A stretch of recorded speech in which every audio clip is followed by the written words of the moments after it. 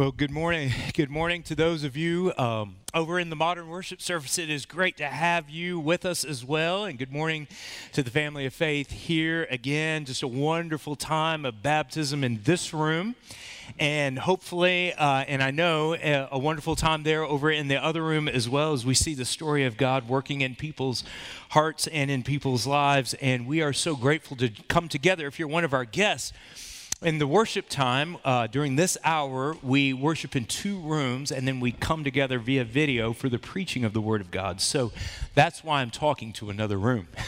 And so we are grateful that you have joined us. Our series, Culture, Politics, and the Church, and there is no question what's on our hearts and minds is the election this coming Tuesday. And so we want to address that today. And I'll never forget, the first time that I voted in a presidential election, I was a sophomore at Liberty University, and it was in 1988. And I had the privilege of voting absentee ballot, and the two candidates at the time were, the two primary candidates were George H.W. Bush and Michael Dukakis, for those of you who remember that. And every time I think of voting, Barry, I think of the word George H.W. Bush, I think of him when he would say, no new taxes. Remember that? He said, read my lips, no new tax, right? And so I just think, I just have that ringing in my mind the first time that I voted. And first time I went with my parents voting was when I was 7 years old. I remember my dad coming home, and it was dark, and he picked up my mom, and we went to vote. So I love this. I come out of politics in the sense that when I finished school, I worked in Washington, D.C. for a while. So I really come out of that world into seminary, and so it's always a special day. It's always an exciting day. I'm a traditionalist. Some of you have voted already. I read this morning that over 30 million people have voted already. And in 2012, there were only 126 million people that cast votes. That's a big chunk of people who have already voted. But whether you vote early or whether you vote absentee or you're a traditionalist like me, you like to go in on Tuesday, pull that lever. It is a great day to celebrate being an American. And I hope you can appreciate that, because this is really a privilege. This isn't like those elections, over in some of these communist countries or in some of these socialist countries that are run by dictators, where, you hear them say they had an election and the dictator won, 98% of the vote. Like they really, really had an opportunity to vote. This isn't like that. We have the privilege and we have the freedom to shape our government. We are the government. We, the people, are the office holders in that we put people in our place to represent us. It's an amazing process. So we hope you take advantage of it. So we're Americans first. If you have one hat that we all can wear together, we put the sticker on, the I voted sticker on. It's the American hat. And it's a wonderful, wonderful thing. But then when you step into the voting booth, something else happens. You put on another hat. You take off your American hat and you put on a hat where you suddenly have to choose between a party or a platform or a candidate or a viewpoint. You suddenly have to step in there and you have to choose. So you have to wear a different hat. And ultimately, we have the privilege as Americans to vote, but then you, in your conscience, get to select those that will represent us. But then there's another hat that we wear. We take off the American hat, and we take off the hat of party or preference or platform or a candidate, and we put on another hat. Here's the other hat that we wear as followers of Jesus. If you're a follower of Jesus this morning, here's the hat that we wear and we want to address this morning. And that is, ultimately, your allegiance is not to country. Ultimately, your allegiance is not to a party or to a platform or even a set of ideas and beliefs. Ultimately, your allegiance is to God himself. And so my heart for you this morning, as I've prepared this message and I've been thinking about it for several weeks, is to shepherd you and to guide you through what I believe the Scripture speaks to when it comes to this process. Now, we're not going to be able to cover every single thing when it comes to this process, or every single question that you might have about a candidate, or every single question that you might have about an issue. We're not going to go down that road, but what I want to do is share from the Word of God and from my heart something that I believe will shepherd you as you step into that voting booth, as you're ultimately accountable to God. And I take that very seriously, and I hope you do too. And let me put your mind at ease, okay? I'm not going to tell you who to vote for. I'm not going to endorse a candidate from the pulpit here. I guard this pulpit with my life.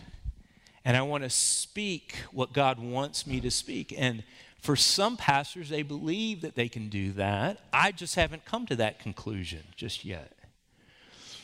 And I'm not going to tell you who I'm going to vote for either. I know some pastors will do that. I have friends in the ministry who have done that. I've chosen simply not to do that. But what I want to do is speak very clearly and very openly about what Jesus reminds us of in his ministry about politics, and then make some application to this Tuesday, okay?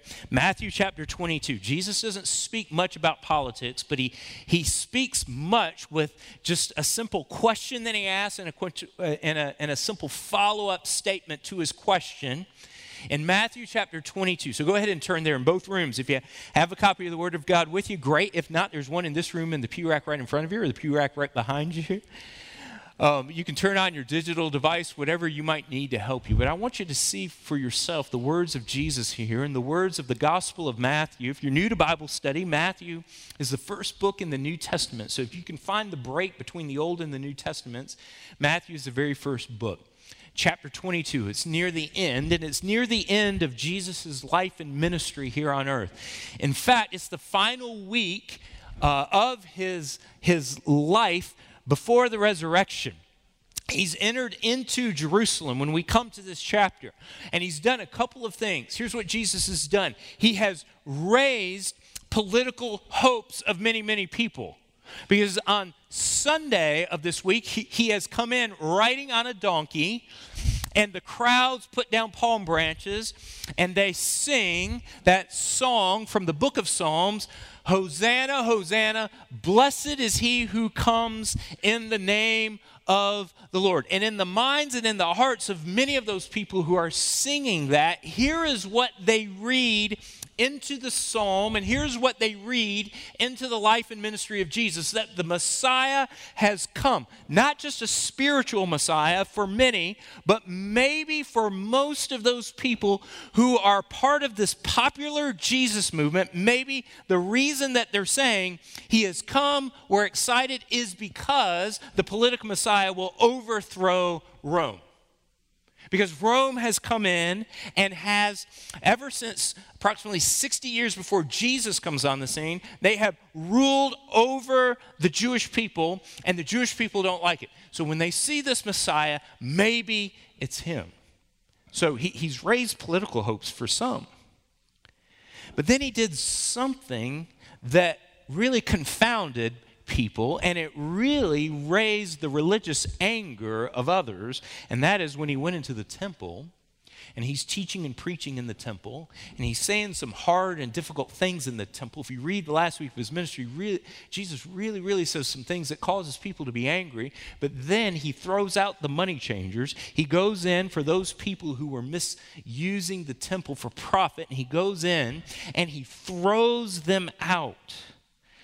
And so for those who are politically hopeful, Jesus has raised the flag. For those who are religious, they don't fully understand what Jesus is doing in this last week. But everybody who is in leadership there in Jerusalem, and everybody who is in leadership and connected to Rome, they want to see one thing happen. Despite how popular he is, or despite the things that confound him, they want to kill him. They're tired of him. They're tired of this movement that has started, and they sense the people want to see this take place. Religiously, they don't get him.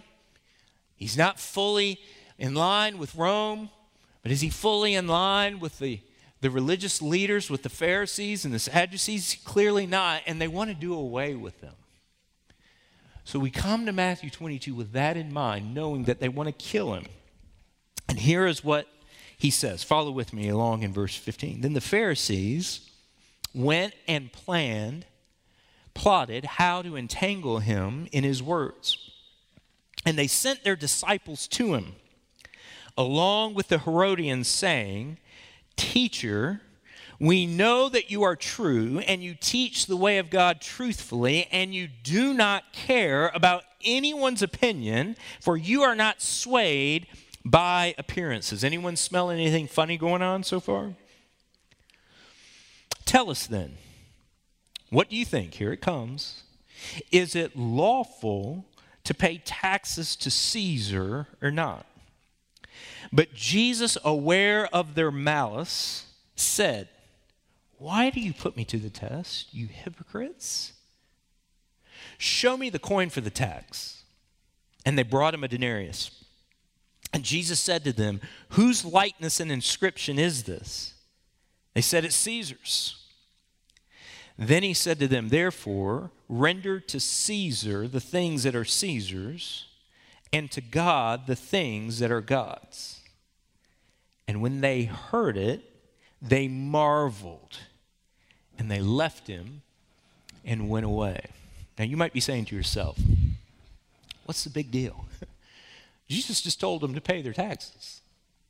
What's the big deal? He just told them if the IRS comes, you owe this amount of money, you should pay it.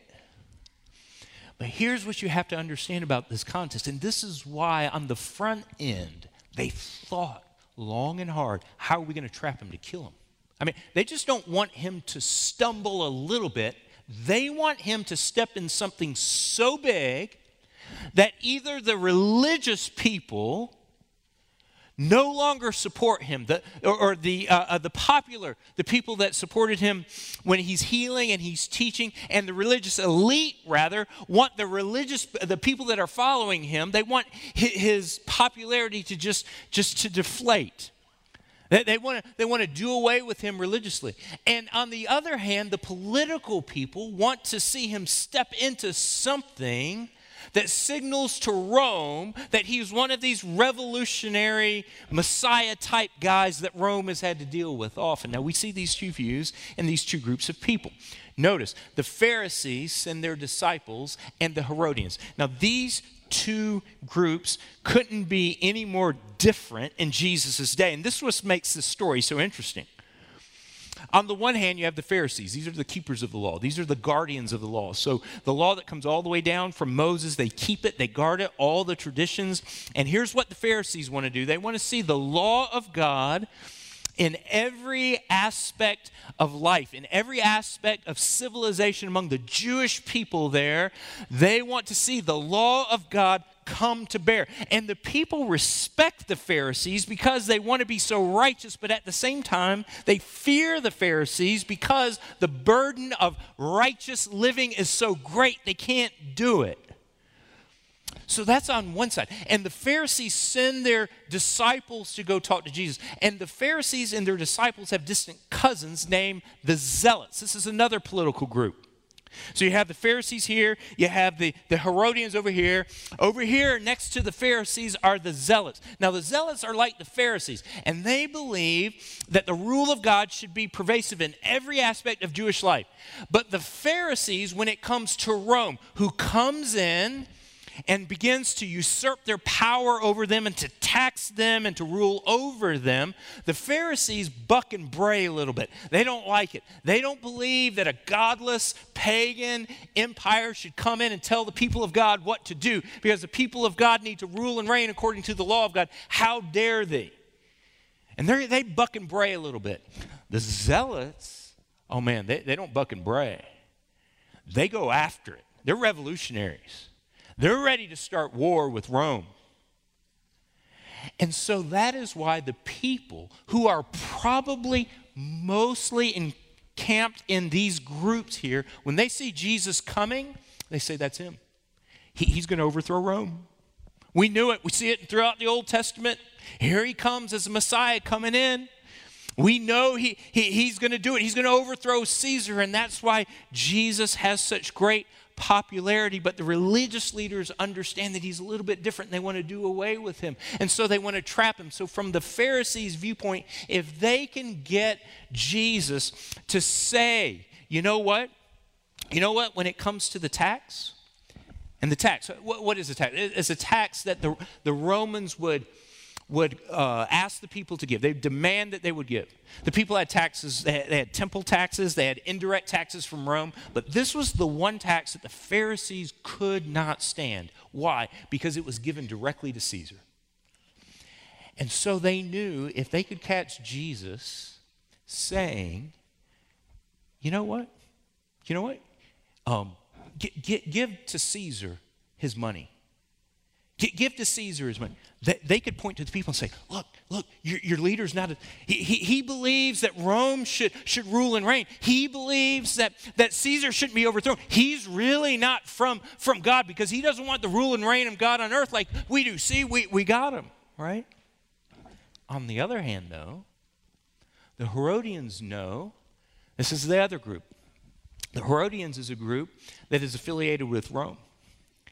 And this is a political group that follows the Herods, the line of Herod. Herod the Great was the king. When Jesus was a baby boy, he killed all the babies that were 2 years old, all the male babies that were 2 years old. He passes away. He gives the kingdom to his son. So here's this political group, and they cozy up to the Herods, and they want the power that comes from Rome to Herod. Herod was half Jew. And so he knew how to work the system. He knew how to stay close to the Jewish people, but stay close to Rome. And so from him, his wicked sons come. And this political group says, you know what? We're not worried about the religious people. Only when we want power will we get close to them. Only when we want something to happen will we get close. But other than that, our allegiance is to Rome. So they know this. This Jesus guy is a pretty popular guy. How are we going to do away with him? So if we can get him to say, oh, no, don't give to Caesar. That tax that you have, oh, no. I'm over with the Pharisees and the Zealots. I'm over here, so don't give to Caesar. If the Herodians catch him saying that, then they can say he is an insurrectionist. He is someone that is going to cause a revolution. He's just like them. And what does Jesus do? He doesn't side with the religious purists. He doesn't side with the political powerful. He goes right down the middle. And what does he say? Give to Caesar the things that belong to Caesar, but give to God the things that belong to God. And they stand back and they go, we missed it. How'd he do that? And here's what Jesus is doing, though. Jesus just isn't getting out of a pickle. Here's what he's doing. He's setting up for his followers an understanding about politics and about government. And Jesus doesn't speak much about politics and government, but he does something here that is so new for the people who are religious and the people who are very political. Their eyebrows kind of go up. And here's what Jesus is saying. Thought number one this morning. We declare the allegiance of God. This is what Jesus has come to do, declare allegiance to his Father. And as followers of Jesus, we want to declare our allegiance to God and to his kingdom. But here's how we do it. Number one, we declare our allegiance to the kingdom of God by how we participate in the kingdom of men. Do you realize that how you declare Jesus this week depends upon, in part, how you participate and honor the kingdom of men? Here's what Jesus is saying. He's saying to these people who really can't believe it, yeah, you're to honor the king. You're to honor Rome. But Jesus, they're pagan. Jesus, do you know who the Caesar says he is? On that coin, when Jesus says, whose picture is on here? It's a picture of Caesar, and there's a description which calls him the Son of the Divine. Jesus, on that coin that we're supposed to pay Rome, On that coin, it calls Caesar a god. That violates the commandments, and that violates everything we believe in. And Rome violates everything that we stand for. And Jesus surprises him, and he says, listen, the way you'll declare your allegiance to me is by the way you participate in the kingdom of men. You honor them. You submit to them. These are words of the New Testament. You honor, you submit to the authorities. Peter and Paul would do this. Peter and Paul would lose their lives. There's a line that you cannot cross. We'll look at that next week. What does it mean to submit to authority, but yet there are times when disobedience is called for? Well, where is that? And Jesus says, you know what? I'm going to submit myself to Rome in just a few days, and I'm going to pay an ultimate price. Peter and Paul would pay an ultimate price, but you demonstrate to the world around you your allegiance to me by the way you honor and submit and participate in the kingdom of men. And it's a wonderful reminder to us, where do we put our hope? Where do we, as we participate this Tuesday, or maybe you voted already, or as we continue in this political process, where are you putting your hope? And as we enter into this political process, Jesus reminds us of something, that it's a fallen, broken process. The Pharisees don't have it together politically. The Sadducees and the Herodians don't have it together politically. They're fallen people. They are sinful. The political process that we enter into is a fallen, broken process. So as you go into it, Jesus reminds his followers, be aware of the pitfalls of using religion like a sledgehammer to get your way in the political process. And then on the other side, Jesus says, hey, be aware over here that there are people who want to wield the political power sledgehammer, but they're going to come over here. They're going to cozy up to the religious to do that. Be aware, he says. And he says, follow my lead on this. Follow my lead. Give to Caesar what is his. Give him honor. Yield to him. And so doing that, you display your allegiance to the kingdom of God, because your hope is not in getting what you want religiously. Your hope is not in getting what you want politically. Your hope is declared in the kingdom of God, and he will do what is right. Now, here's the interesting thing, is that democracy is something that we enjoy. And it's not available there in the first century.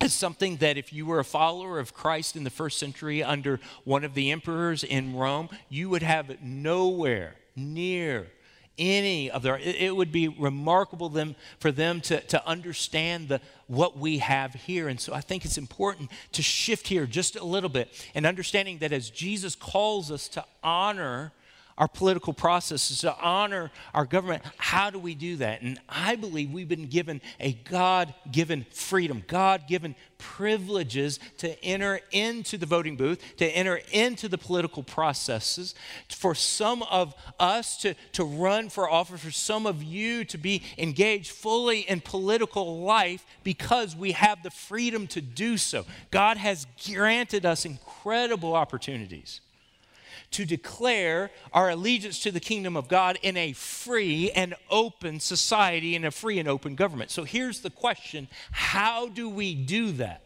Because the people in Jesus' day didn't have to answer the same questions that you do about this coming election day. They just simply have to live with whatever Caesar decides. So how do we operate, though? How do we take what Jesus has said and we honor the process, we honor politics? All right, here's the second thing. We declare our allegiance to the kingdom of God by permeating a love of God and love of neighbor into our politics. Here's how I think we do it. We take what God has said about loving him and loving our neighbor, something that stretches all the way back to the New Testament, and we take it and we apply it to life today, to culture today. It doesn't have to be just in the voting booth, but it can be all of life. This is how we communicate and declare our allegiance to God, by how we love him and we love our neighbor. It should be something we just do on a regular basis, but particularly when it comes to election season, here is the prism through which I believe God wants us to look. Are we loving God, or are we loving our neighbor? When God set up his society there for the people of Israel, here's what he said. You're to love the Lord your God with all your heart, soul, and mind. And as you think of your neighbor and as you think of the foreigner, you love them as you love yourself. So with that standard, what does it look like for us? Certainly there are all kinds of issues that are out there that the Bible does not address politically. There's a whole litany of them. There are some political issues where the Bible addresses it indirectly. But there are some things that the Bible does speak to directly as to how we are to love God and to love our neighbor. I went through some of them last week. For instance, on the issue of being made in the image of God, that has ramifications for the opportunities we have this Tuesday to say we believe, not just in a particular cause, but we believe that the Creator has so fashioned life in such a way in his image. And he's stamped people with the image of God, and therefore we want to protect that innocent life. We believe it is loving to our neighbor. I do. That I oppose racism, that I want to see racism stamped out of society. I don't believe the heart of God is anywhere near racism and prejudice. He's a holy God, and he made people in his image. So if I love God and I love my neighbor, I want to see to it that I live in such a way, and if I have an opportunity in such a way, to say to people around me, I love God, I love my neighbor, because he's made in the image of God. So therefore, I'll do whatever I can to show that and declare the kingdom of God. When it comes to homosexuality and sexual issues, look, here's the deal.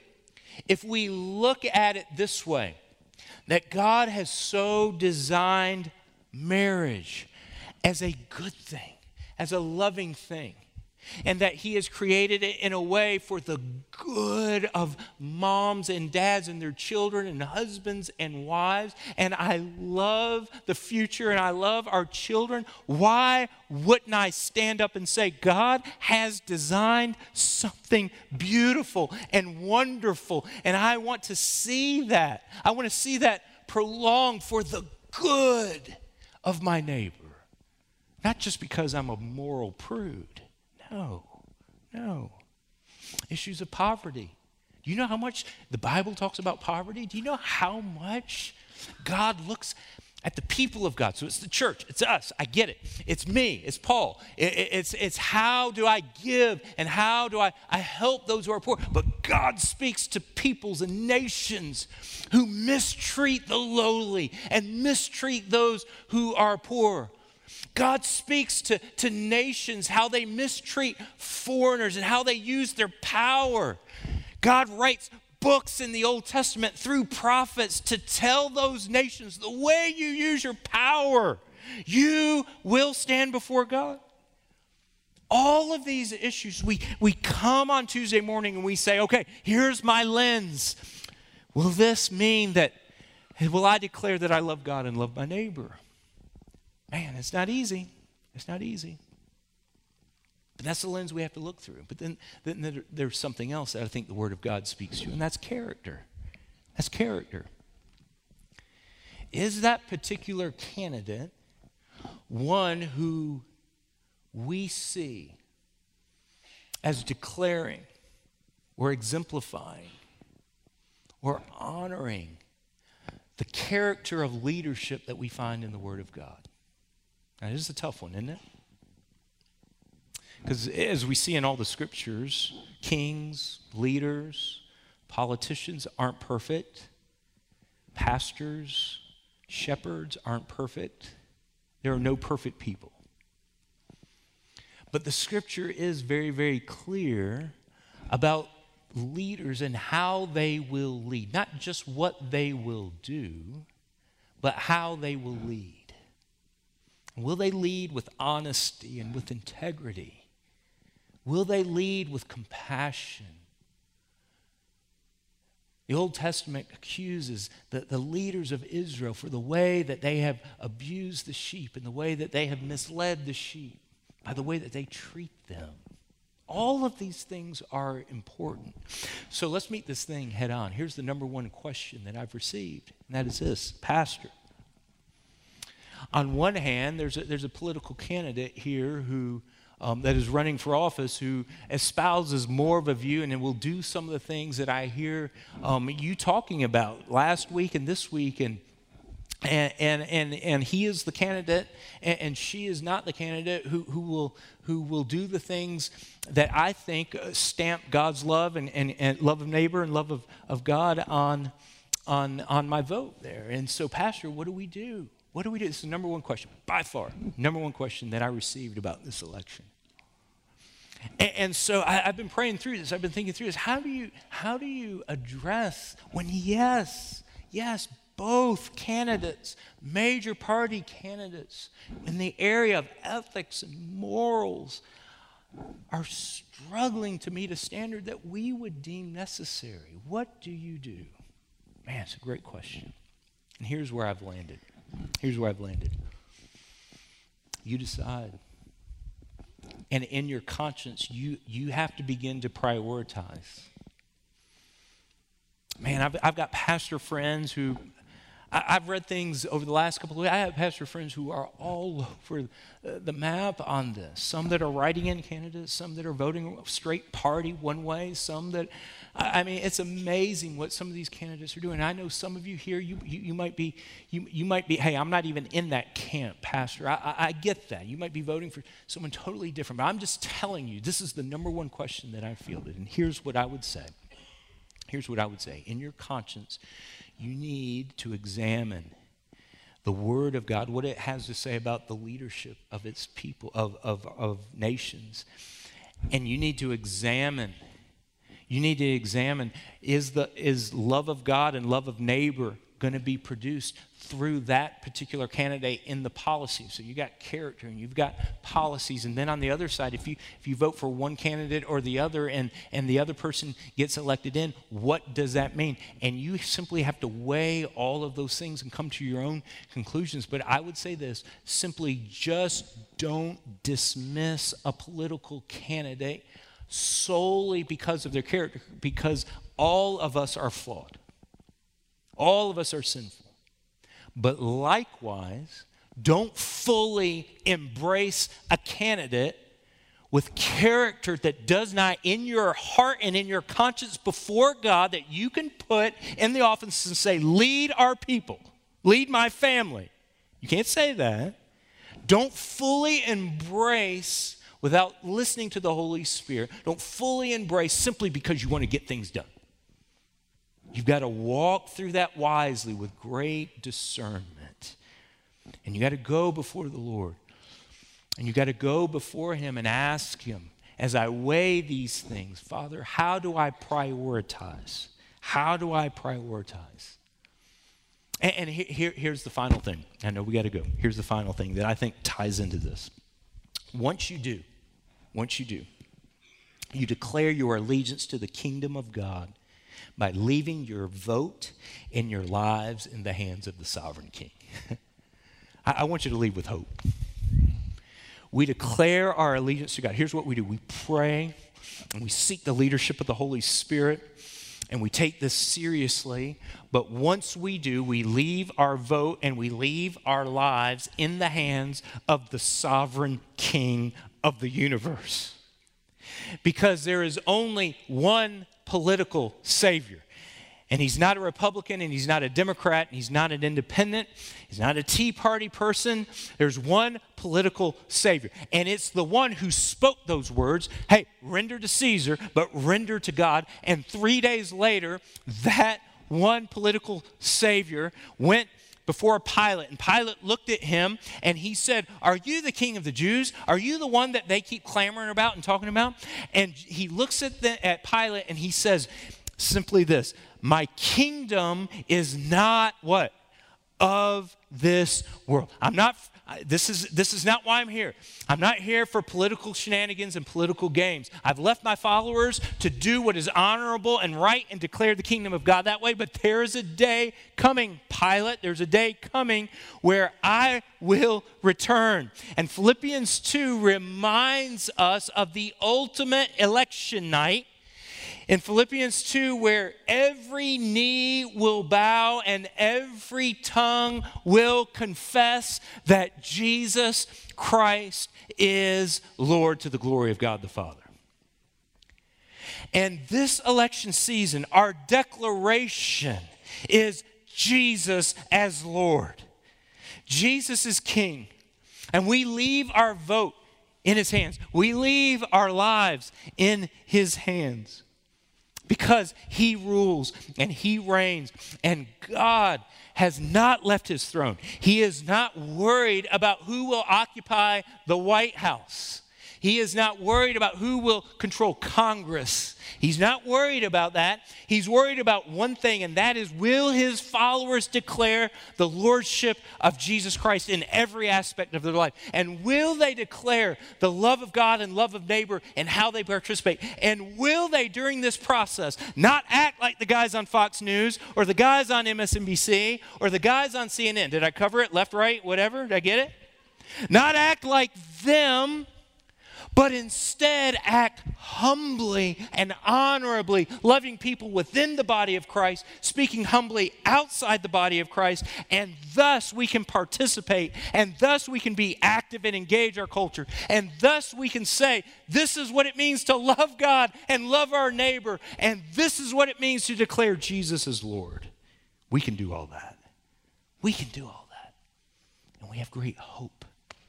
We have great hope. It's okay. It's okay. He's in charge. He's in charge. And next week we'll see what happens. We'll have a new president. We'll wake up and there'll be a new president on Wednesday morning. What does it mean? Next week. Next week. One simple story and then we'll close. I don't know if you follow baseball, the Chicago Cubs won the World Series the first time in 107 years. How do you like that for a drought, all right? There's hope for some of you sports fans. And I love the story of this man who, his father died when he was in his early 50s. And is a man from North Carolina. And the night that the Cubs played in Game 7 of the World Series, or sometime prior to it, he gets in his car and he drives over 600 miles up to Indianapolis. And he sits at the graveside of his dad. Do you see this? He sits at the graveside of his dad. And he's got a flashlight, and it's on his radio, and he's listening to the Game 7 of the World Series at the grave of his dad. And the reason why is because when his dad was living, they made a pact together. And they said, let's be together when the Cubs win. Let's listen to it. We're going to watch it together when the Cubs win. And his dad dies at a very young age, 53. That was back in 1980. And all these years later, he remembered what his father said. Let's watch this together. And all those years, regardless of whether they won or whether they lost, whether they were up and whether they're down, if you're a Cubby, you know there's a lot of down. There's a lot of loss, right?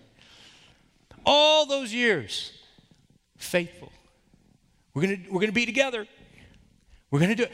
Looking, hopeful, waiting for that day.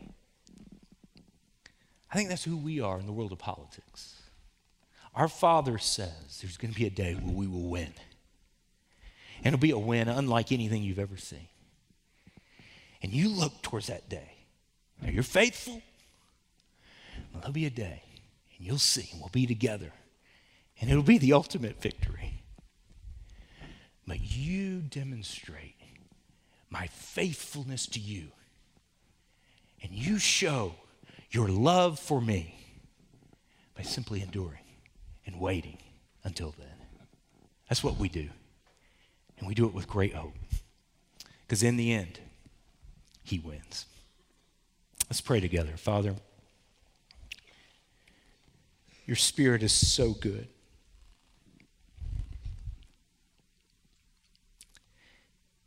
And I simply pray that you would take a message like this in both rooms and by your Spirit, speak to your people and give them hope and give them confidence and give them leadership this week. Give them leadership and give us soft hearts. May we not be angry. May we not be worried. May the news not say, "Oh, all the evangelicals are upset and anxious and worried now," or they're overly jubilant because salvation has come. Instead, Lord, may we stay right in line with Jesus, giving to Caesar, giving to our government the things that can honor it, but yet ultimately our allegiance is in you. Father, I pray the gospel of Jesus Christ, the one who laid down his life for our forgiveness, would be applied to our hearts this week. And may it be opened in the hearts of some who've never trusted him. Thank you, Lord. Thank you this morning for your Holy Spirit and for speaking to me. I pray you've spoken to your people, and we pray this in Jesus' name. Amen.